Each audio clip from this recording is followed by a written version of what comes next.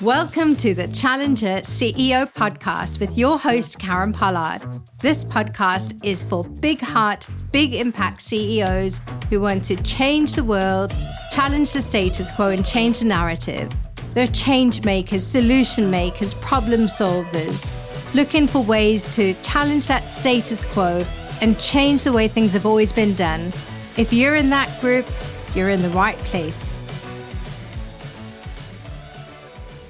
I am joined by the amazing James Adu, who is keynote speaker, founder and lead coach of Interscope.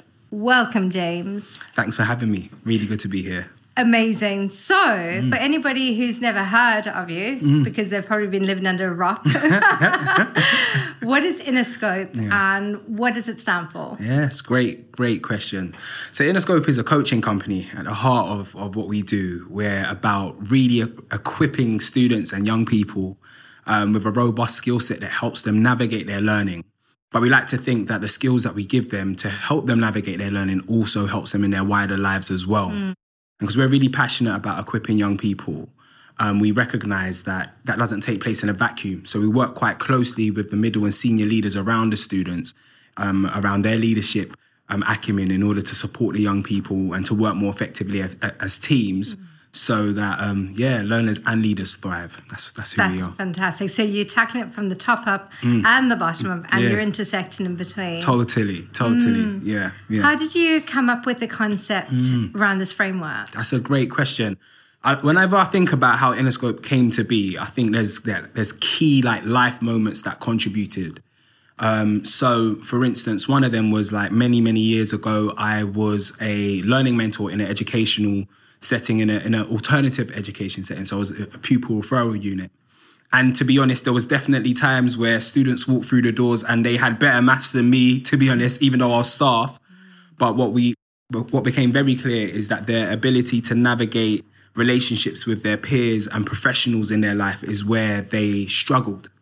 And when I think about my academic journey, I was one of those students who I wasn't the sharpest tool in the box, but I had a natural knack for building and establishing relationships with my friends and with staff around me. And because it was that way around, it meant that although I was academically playing catch up for a long time, when I hit year 10, I was able to kind of turn a corner basically, and I ended up getting ended up surpassing what was predicted of me academically.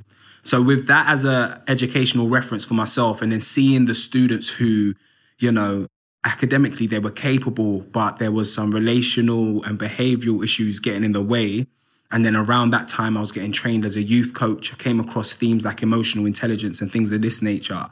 I was like, there's a chasm here between, a skill set that can truly be of service to young people. So that was one thing that really got my head going. I also had the absolute privilege of being a youth worker in the area where I grew up. So I grew up in Islington, North London, on an estate called Andover Estate.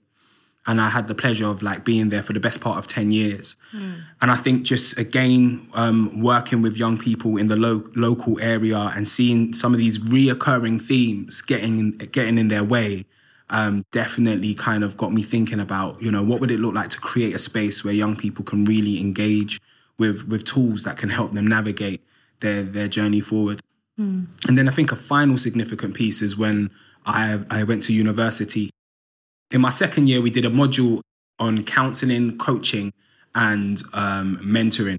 And when I learnt about coaching, I was like, I love the sound of this. I love this whole idea of having not feeling like you have to have all the answers for people's questions, but having questions for people's answers, basically. And then from there, whether they're learners or leaders, then being able to find solutions to some of the challenges and just playing a role as a skilled helper to enable that to happen. So those three components contributed to what is now Interscope. Yeah.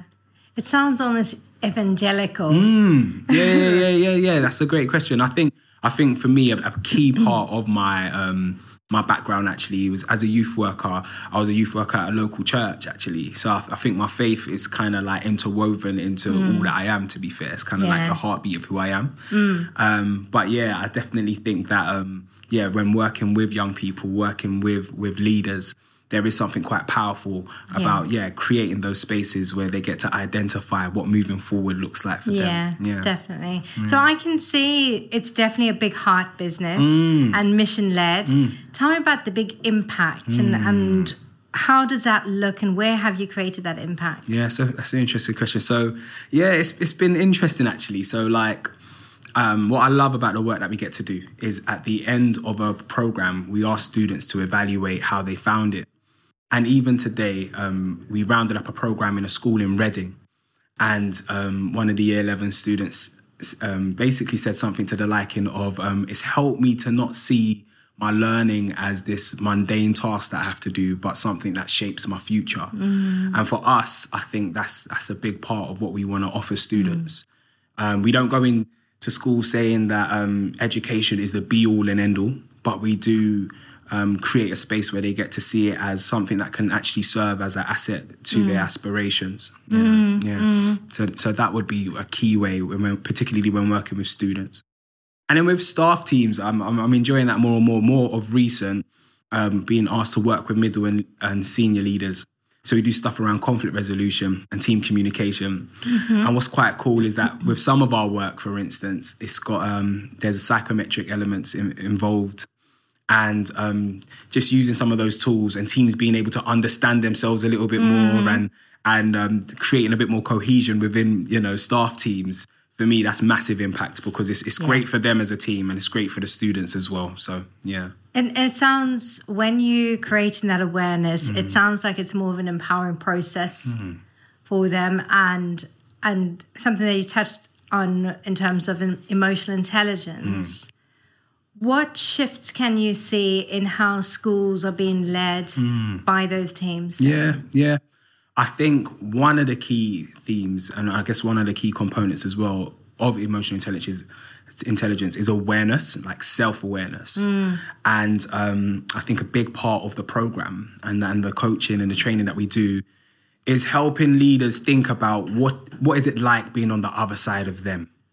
And so what's been really helpful is when there are, throughout the hustle and bustle of a normal day, a lot of pressure, there's things that we do almost unconsciously, isn't it? And sometimes they're picked up more by others than we actually recognize. And I think seeing leaders go on this journey where they become a little bit more cognizant and pertaining to how they come across, I think for us is an absolute win. And then them being able to make informed decisions as to how they can, improve how they work together. And also develop a sense of like relational currency within a team. I think is really, really powerful. So I think what we find is when leaders kind of grow in a willingness to think about what it's like being on the other side of them, we just find that it's a bit more, much more of a healthy culture is created. Yeah. One thing that I noticed is living in London and this big melting pot, and I think probably it's a UK observation as well, is when people come from minority communities within the UK, role models are very much celebritized rather than being in the heart of the community. So how do you challenge that to democratize role models? Could you rephrase that again? I'm just so I've fully got your question. I'm listening. So in terms of celebritizing, I think we can identify 5 to 10 people that go out there and they're the aspiration to be, rather than actually, if we'd looked more within our communities, who are the people who are actually the role models to aspire to be more like, that don't set the unrealistic expectations that you have to have £1 million deal behind you. And not everybody's going to be an Olympian. So true. So true. No, I'm happy. Yeah, happy to ask again. I think, that point is so powerful, isn't it? We like to talk about this whole theme of pioneering new narratives with the work that we do. Because essentially, unfortunately, to be honest, it's something that I experienced as a student myself. When I was a secondary school student, I was really into my music and naturally into my drama. So I picked music and drama for my GCSEs. And then I realized that everyone that picked music and drama was black, basically. And just for the sake of it, I just said, you know what? I ain't picking drama. I'm going to pick history. I probably should have stuck with drama. I would have passed, because I didn't pass history, to be fair. But I look back at that decision, and there's something about it that I still actually acknowledge and appreciate, because I guess at that age I was saying, no, but surely there must be other pathways for people that look like me. I might not have been the most qualified to walk that one, particularly history, GCSE, but this whole idea of creating different stories and different narratives, particularly that to which, is an expression of success, I think is super important, actually. And it's something that, we're wanting to encourage more and more at Interscope, to be fair. I've got some good friends that are doing some exciting stuff. And from time to time, I don't think we've hit the nail on the head just yet, but just inviting them to be voices and examples to some of the young people that we work with. It's something that we definitely want to do more of. Yeah. So collaboration's important. Totally. I think ensuring that, young people get to see a variety of what success looks like can be very liberating, actually, and very, I guess, countercultural, particularly when there's predominant ideas and paradigms that are presented to young people. I think it's very important. Yeah. I get that. And I get the whole, something I'm really passionate about is democratizing ambition and normalizing ambition and creating future generational wealth and just breaking that chain and breaking that cycle. I think there was something that you touched on there about that very conscious act that you made about choosing history because everybody else was choosing drama. And perhaps that was a pivotal seed for you in terms of, well, this is how history has been written in the past. Am I going to be that person that's going to rewrite history in the future? I like that. Yeah, exactly. And again, I definitely, I remember that particular season.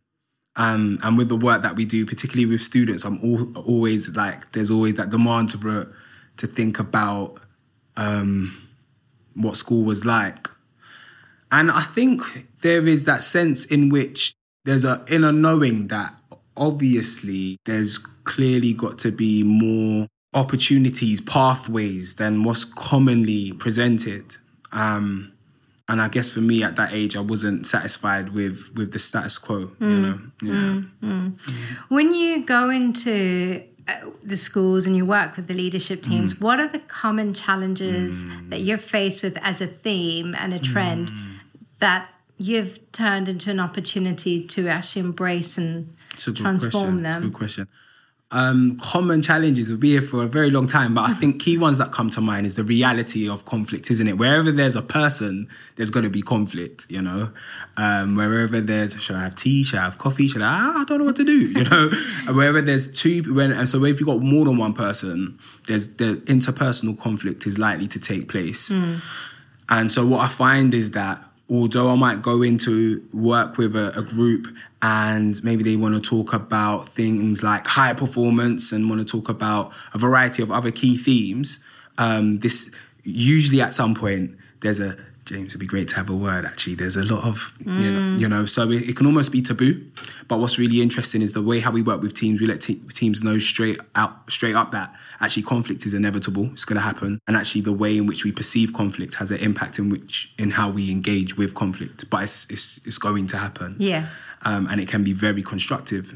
But I think conflict's a key one that comes up. And then, I guess themes around differences of approaches. You've got some people that are more task-oriented, some are more team-oriented. You've got some who are more when they make decisions, they want to be really logical and objective, while some are really committed to maintaining a sense of relational warmth within a team. So all of these things can contribute to conflict and just, a sense of friction sometimes within teams. So these are common themes. They're common themes. Yeah. So as an observation then, what What would you say needs to change in the national curriculum, and where do you see yourself being that instigator? That's a good question. I definitely think there has to be a shift around what used to be called historically like soft skills. Because the truth of the matter is these soft skills sometimes can be hard to come by, in some industries.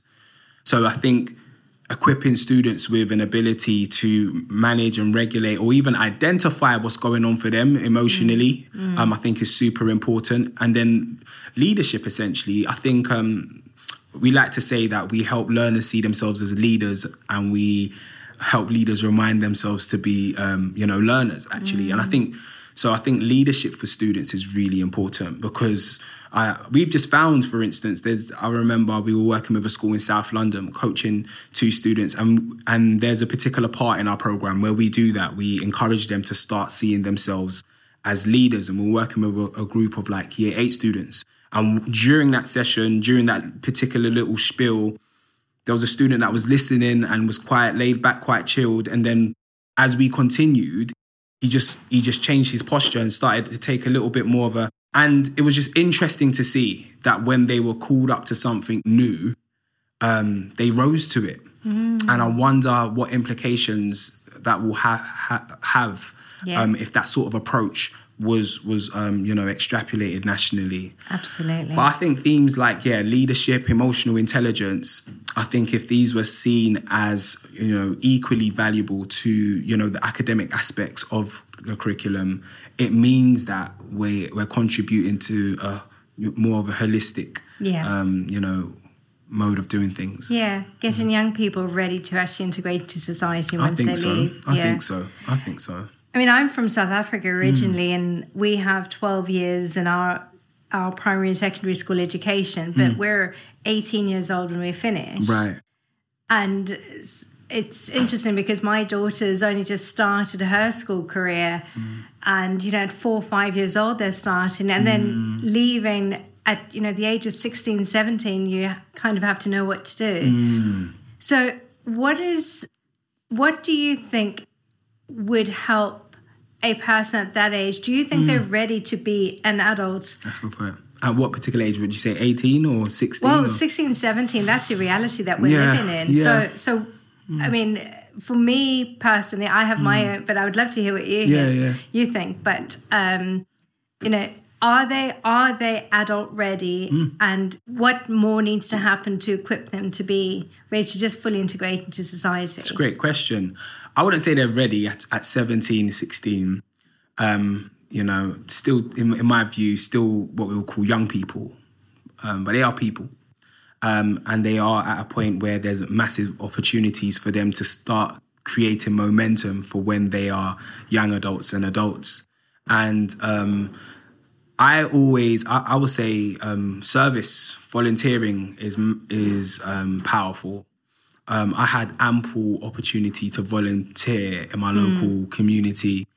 We had like organisations like Arsenal in the community, because my estate was literally around the corner from both, not too far from Highbury, but even closer to the Emirates. So it meant that Arsenal in the community, there was like a coaching initiative where football coaches will come onto the estate and do sessions. And so there was opportunities to volunteer like that. And I find that sometimes when you offer yourself up to serve, you start to identify your strengths. So I think for young people, that would be one of the ways in which I would encourage them in terms of kind of working out where their strengths lie, where some of their interests may be, would be actually about how can I be of service to others. That would probably be the route I'll go down. Yeah, definitely. And do you think that there's a shift with the current generation and Generation Alpha coming up as well to enter into more of an age of entrepreneurs? Totally. And I'm glad there is, because essentially, it's funny, like when we coach students, sometimes we do this exercise around what we call like the rhythm of revision, and we get them to think about revising and stuff. But how we do that is we say we're going to fast forward you 10 years from now, and you've been invited back to school. you're a successful, business person, where your interests lie, you're smashing it. School's invited you back to give advice to students. And so I love that exercise because I get to pretend to be a student. Yeah. So I have to ask questions and they've got to give their wisdom. And in doing so, they come up with solutions for their actual situation. But however, in the exercise, one of the questions that I ask them is, considering the world is changing so rapidly, who's to say what I'm learning now is going to be of any value to me later? So I think this shift where essentially there's more of an awareness and a leaning towards entrepreneurism, I think is really important because the world now is very different to what it was just 5 years ago. And a lot of the jobs that, there's jobs that don't exist now that will be a real reality for these coming generations. So again, that ability to scan the horizons for things that will help and hinder and then think about, the opportunities that might present is a skill within itself. Yeah. And I think sometimes what happens is that's not, it's not spelled out. Yeah. So I'm happy that there's students, being creative and doing things differently. And I think it should be encouraged. I really do. Definitely. We were in secondary school. Had a good friend of mine who's a successful entrepreneur now, fantastic filmmaker, pioneering in the UK, doing great stuff. When we were in secondary school, he was one of the first in our year group to start selling crisps and chocolates in the school playground, and then we all jumped on, we all kind of sell our we had a whole sort of, we had it going on. We had if you wanted donuts, you could go to him. You wanted crisps, you go to him. And obviously it was prohibited in the school. And we, understandably, but a lot of my friends that were doing that are doing, they've got a business street there that can also be, I think, affirmed as well. Yeah. Maybe redirected at the very least, Definitely. as opposed to, just restricted. Yeah. Do you think that entrepreneurialism is taught enough at school? I don't think it's taught at all, to be fair. Do you think it's missing? There's a massive chasm there, which is a shame. And I think that this is one of the problems that's contributed to young people feeling almost disillusioned with education as it stands, because they're struggling to connect the dots with how this is going to help later on. And, I don't feel like all of education should be seen in such a kind of pragmatic, transactional sort of lens. But then quite equally, surely there's something to say in regards to how we're intentionally trying to, catapult them towards their futures. Yeah. And entrepreneurism, I think, is a key part of that conversation. Yeah. So I definitely think it's missing, unfortunately. And it's something that we're hoping to encourage and incorporate in the near future. Yeah. Yeah. So in terms of the scale of the business, how big are you? Where do you work? Where do people find you? So right now, team-wise, I'll still say we're a fairly small team. There's about 8 of us in total. And in terms of our scope, we're nationwide. So I've done a lot of driving this week, so quite tired. But we've got clients as far up as Leeds. And because most of the team are quite local to London, so we work with a lot of schools in and around the London sort of area. But then quite equally, because of the advent of the online world, we've worked with schools in Spain and Qatar, which was quite interesting. And so I think scope is quite broad now because of the internet. Yeah. So you've managed to successfully integrate and marry the online and offline business models together. Totally. I think prior to the pandemic, it was something that we were thinking about. We've got an online platform called Interscope Online, and that's so what that means is that when we leave schools, our impact doesn't leave with us. So those times in a pupil referral unit, there was definitely moments when outside visitors will come in and it will be very inspirational. And then after some time, said inspiration would dwindle off.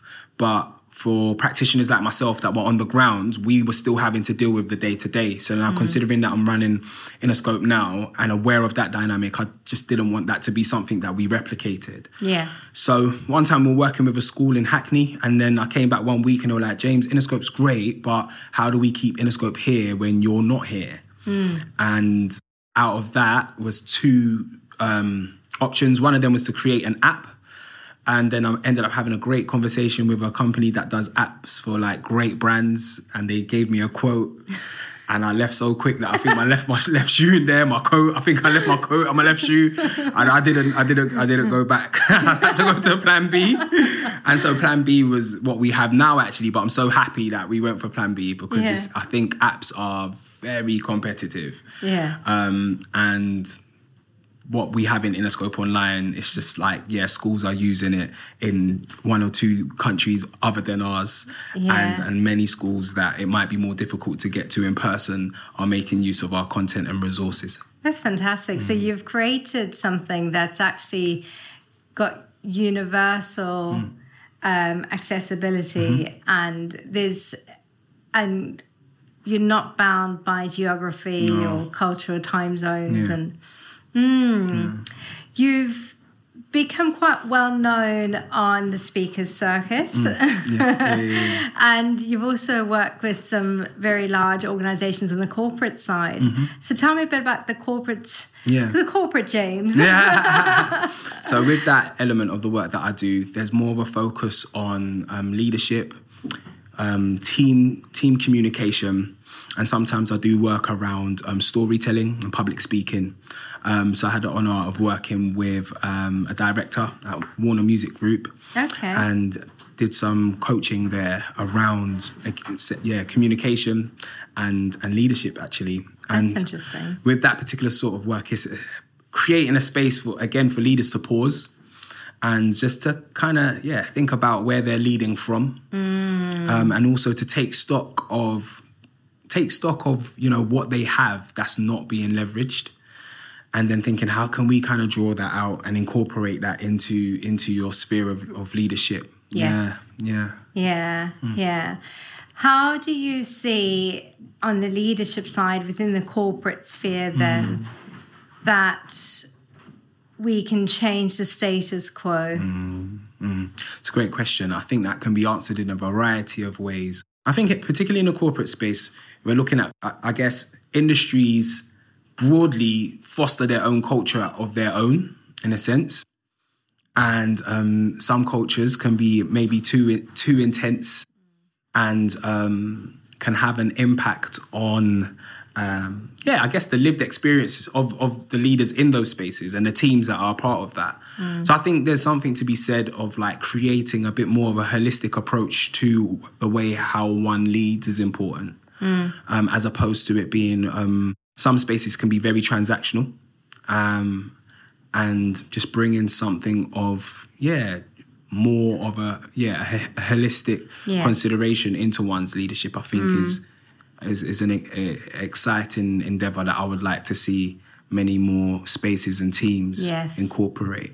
Although it's not easy, but I think it's definitely worth fighting for. Yeah, definitely. So in terms of what you're about and what you do, you speak, you coach, you mentor. Is there anything that you don't do?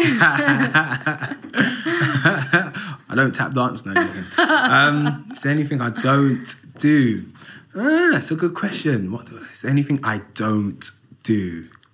So it's interesting. I would definitely say I am a coach as opposed to a mentor. Okay. Yeah. Because I find that if I was to give like a brief definition in one sense, that a mentor in one sense arguably has answers for your questions, and a coach has questions for your answers. And I've always found it to be a bit more of just a bit more of a sophisticated journey when, irrespective of the experience and the expertise of whoever you're coaching, you create a space where they start to identify solutions for the problems that they have. I like that sort of disposition of being invited to serve as a guide on the side. So I like to say I do more coaching than mentoring. But with that being said, there's definitely times within coaching that a bit of mentoring does get in there. I think if I was to be, I think most coaches would admit that. I think it's to the what degree, basically. Yeah. It's interesting because I have had so many conversations with people around labels, around what they do. Right. And to this day, I'm still trying to find the common answer between what's the difference between a coach, trainer, and mentor. That's a good question. Yeah. So I would round up, but if I was to summarize it as succinctly as I can, I would say mentoring, essentially a mentor puts in knowledge. And oftentimes the knowledge that they put in is from their own experience. Whereas a coach is to tease out knowledge. And oftentimes the knowledge that they tease out is from the experience of the coachee. And a trainer essentially is like a teacher, you could say. Yeah. Often who delivers in a context of a group. Yeah. What does 2023 look like for you? It's a good question. They're all good questions. 2023. Yeah. I think something that I'm like massively excited about is just seeing more and more students have a robust skill set that helps them navigate their learning. But for us, we take pride in giving them tools that they can use beyond their learning. So sometimes at the end of a program, like for instance, there's this very interesting conversation continually around the theme of resilience. And we just simply say resilience is the ability to bounce back. We know it's more sophisticated than that, but that's a simple definition that we give. And we've had students say things like, and at Interscope, we have an approach called the 3 R's of resilience, for instance. And we've had students say things like, I'm not only going to use the 3 R's of resilience in my learning, I'm going to use it for the rest of my life. And for us, that's like, yes. Oh, wow. That's what we want to do. Okay. So that we're giving them a skill set that can be deployed in their education, but in their wider lives as well. So 2023, I think is that, but at scale. You know, I still think we're on an early journey of how we continue to roll out the impact and influence that we have as a company. Yeah. And then, definitely around working with teams, because there's definitely, you know, times whereby staff members might say, where there's that reality, like we need some of this stuff ourselves. I remember delivering a program in a pupil referral unit, and there was a moment actually where 2 students were having a side conversation, and during the program, staff members were sitting in on the program, and then one of the staff members interrupts and says, "Sir, sorry," and starts speaking to the students and says, "You lot need to listen, because what this man is saying, I'm using in my marriage." You know? And so I think, again, just some of the way in which we work with schools, but just at scale. I'm still very excited about Interscope Online and adding to that. It was created, you know, pre-pandemic. It was 2017 when we put it together. And just to know that schools that are like over the hills and far away, I was speaking to a school head teacher this week, and he was like, "James, the school where I'm at, most students have aspirations to be a farmer or not, basically. And we're more closer to Wales than we are London." And so I'm like, probably our online platform. So just the reach that the online platform offers, I think I'm massively excited about. That's true. Yeah. That's true. And then the final piece actually is, I guess, what I was talking about in terms of that whole holistic piece. My wife was a teacher for 7 years, a very, very phenomenal teacher at that. She actually was heading up a alternative education centre for the school. And I remember sometimes dropping her off, and students that weren't going to school, for instance, or were known to have poor attendance, were getting to school before her, basically. So she had this way of kind of creating a space where students wanted to be. And over her time and over her experience, just such a passion for work-life well-being. And again, that holistic approach for teachers. I'm really excited about us being able to serve staff actually who work tirelessly. I was really, really moved during the pandemic and speaking to teachers in our network who, you know, were literally frontline. And it's kind of funny how as things move on, we can kind of forget who was really willing to be like, you know, to really put their boots on the ground. So I think 2023 looks like, how do we support staff teams more, and my wife is going to be heading up, just our I guess our well-being resources. She's got That's fantastic. A whole host of resources that she's going to be incorporating into how we support staff. Yeah, and I think there's something around that. We can't ignore that period we came out of with the pandemic, because there's good and there's bad that came out of it. So what is the good that came out of that period that you want to carry through with your business and the help that you're offering these? Yeah. Especially because, like you said, these teachers who are frontline, a lot of people were digital laggers, and all of a sudden there was new skills that... Very true. Very true. You know, once upon a time, it was like taboo to have a meeting with a teacher online. I would have to drive to the school to have a meeting. And I guess one of the key things that the pandemic did is it kind of forced everybody to start using new tools in order to navigate not being able to meet as much in person. And so themes like this, things like resources and access and how that can all be digitized, I think is an amazing thing that can carry through. So really excited about that. What's sad that hasn't carried through, I think, is that the reality, I think, just appreciation for teachers, to be fair. I think I was fortunate enough to have experience of amazing teachers as a underachieving student from, underprivileged. But I had amazing teachers, and being married to, someone who was a teacher for 7 years, there's a labour of love that often gets overlooked. So what was interesting is during the pandemic, that reappreciation, it kind of became a bit more prominent, but then it just dwindled. And I think actually I'm quite, I think for me, with things like that, there's a skeptical side in me where when there's a surge and a particular focus on a particular thing, part of me is like, okay, let's see where that energy would be maybe a year from now, maybe 2 years from now. And I think actually in terms of what that carrying through piece looks like is me asking myself that same question, as in, we're not as alarmed, about the pandemic as we once were. So what's Interscope's stance going to be on continuing to champion how, there's some amazing teachers out there doing amazing things. So that's definitely something that we're continuing to think about. And, I like that. Oh, we'll have to keep an eye out for that. Yeah.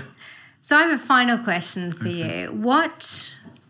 Because you've got a team of 8 now, what would your team say about your leadership style? Great question. What kind of leader are you in your own business? It's a really good question. What would they say about me? To be fair, every term I do ask, to be fair. And things that come back are things around being supportive, being warm, being charismatic. That comes up. But then there's also stuff about being a little bit lastminute.com. And sometimes my communication, actually, in terms of how consistently I communicate, it can go through peaks and troughs as well. So those are the downsides.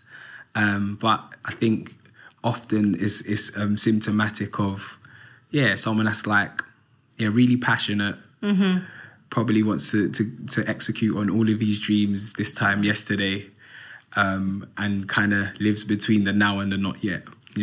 That's an exciting place to be. So what's your superpower then? What's my superpower? Wow, that's a great question. What's my superpower? I feel like there's a lot of strengths that I bring to the table. My super duper one. Are you asking for the chief one or a few, or? Well, if there was one thing you had to wear that cape, who would you be? My superpower. I think one of my superpowers is how much I get inspired by possibility, and how sometimes it almost feels like it's already done because I can see it. And then sometimes I get frustrated in the doing. But I think one of them is, again, not getting too stuck in the now and being excited by the not yet. And it's got its downsides to that approach. But I definitely think that when I look at Interscope, you know, something that started like 1 day a week, you know, and when I told some friends and family, they were like, what's the point? You know, it's 1 day a week, to something that now, you know, serves students and staff teams nationwide. I think that's part of that dreamer notion, I think. And that needs to be celebrated. Yeah. I think so. I think all of our strengths need to be, actually. Yes. Yeah, I think that's a key part of teams that thrive. Yeah. Is there anything that we haven't touched on that's burning on your chest that if you walked out here today, you'd be like, damn, I wish I said that? That's burning on my chest. That's a great question. Really good. I like these questions, you know. I shouldn't be shocked, but is there anything that's burning on my chest? I feel like there's so many directions where we could go, but I think... Well, maybe this could just be the part one. Yeah, maybe this is part one. Maybe I leave that, leave any other themes for another time. Yeah. Fab. So, I mean, I know where to find you, but where can everybody else find you? Cool. So Interscope, www.interscope.co.uk is our website. And then I'm quite active on LinkedIn. I kind of live there. So if you just put in James Aidoo, AIDOO, LinkedIn, you'll find me. I'm also keynote speaker under Inspirational Speakers as well. So if you go to Inspirational Speakers website, you'll find me there.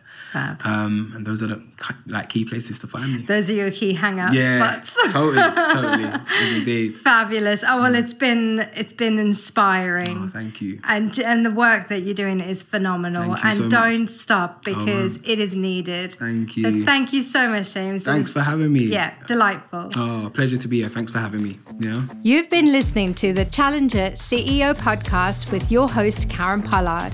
Follow us on YouTube, LinkedIn, Instagram, TikTok at The Challenger CEO, or subscribe at www.karenpollard.com/podcast.